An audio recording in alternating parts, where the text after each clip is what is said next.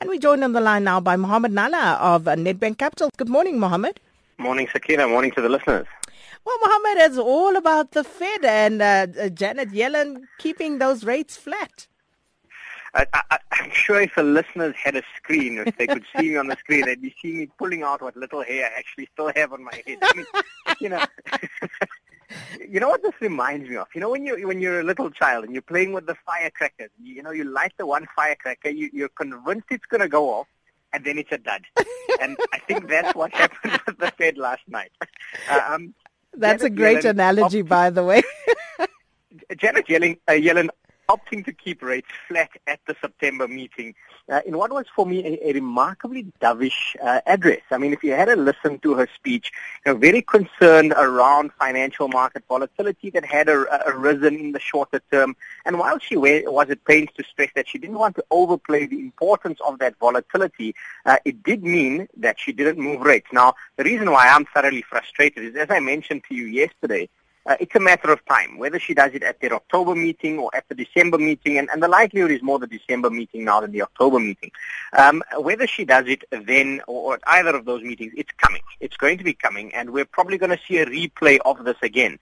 And so even though I love chatting to you about this, it's going to sound to our listeners as though it's a record stuck on repeat. What was she concerned about, and why was this a little bit surprising for me, Sakina, is that, if you look at their GDP forecast, they actually revised that a little bit higher for this year, revised somewhat lower for 2016 and 17, but higher for 2015. By the same token, I understand that they don't see any inflationary pressures coming through. They have pushed out when they see inflation returning to 2%. It's now moved out to 2018, and this really, I guess, symbolic of the fact that we do not have a global inflation problem. Inflation is a domestic problem because of exogenous factors, but globally, demand remains deficient.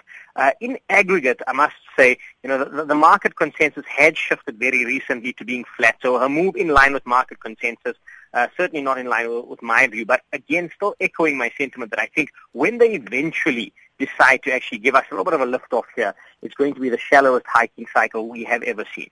And then just looking at the market reaction to it, seemingly the markets have just shrugged off the Fed decision to remain largely unchanged.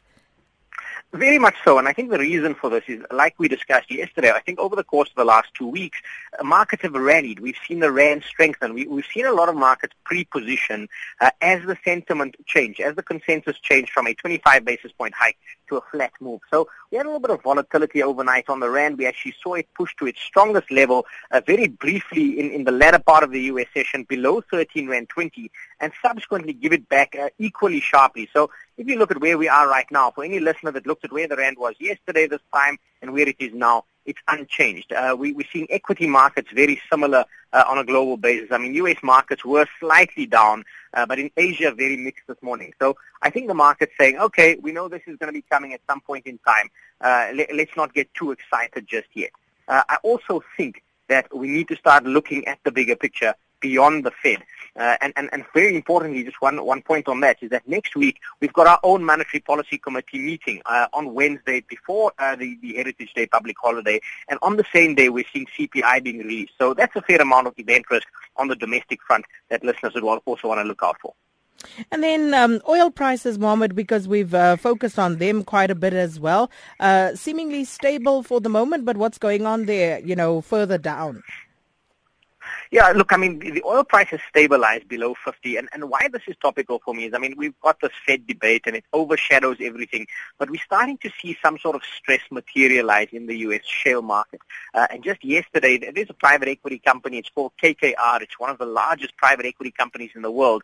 One of their U.S. shale gas companies have just filed for bankruptcy. So this is the first reasonably large bankruptcy. Let's see how it plays out. I certainly get the sense that the stronger players in the U.S. shale market will certainly look at consolidating, maybe buying up some of the weaker players. We might eventually see some sort of cutback in terms of production.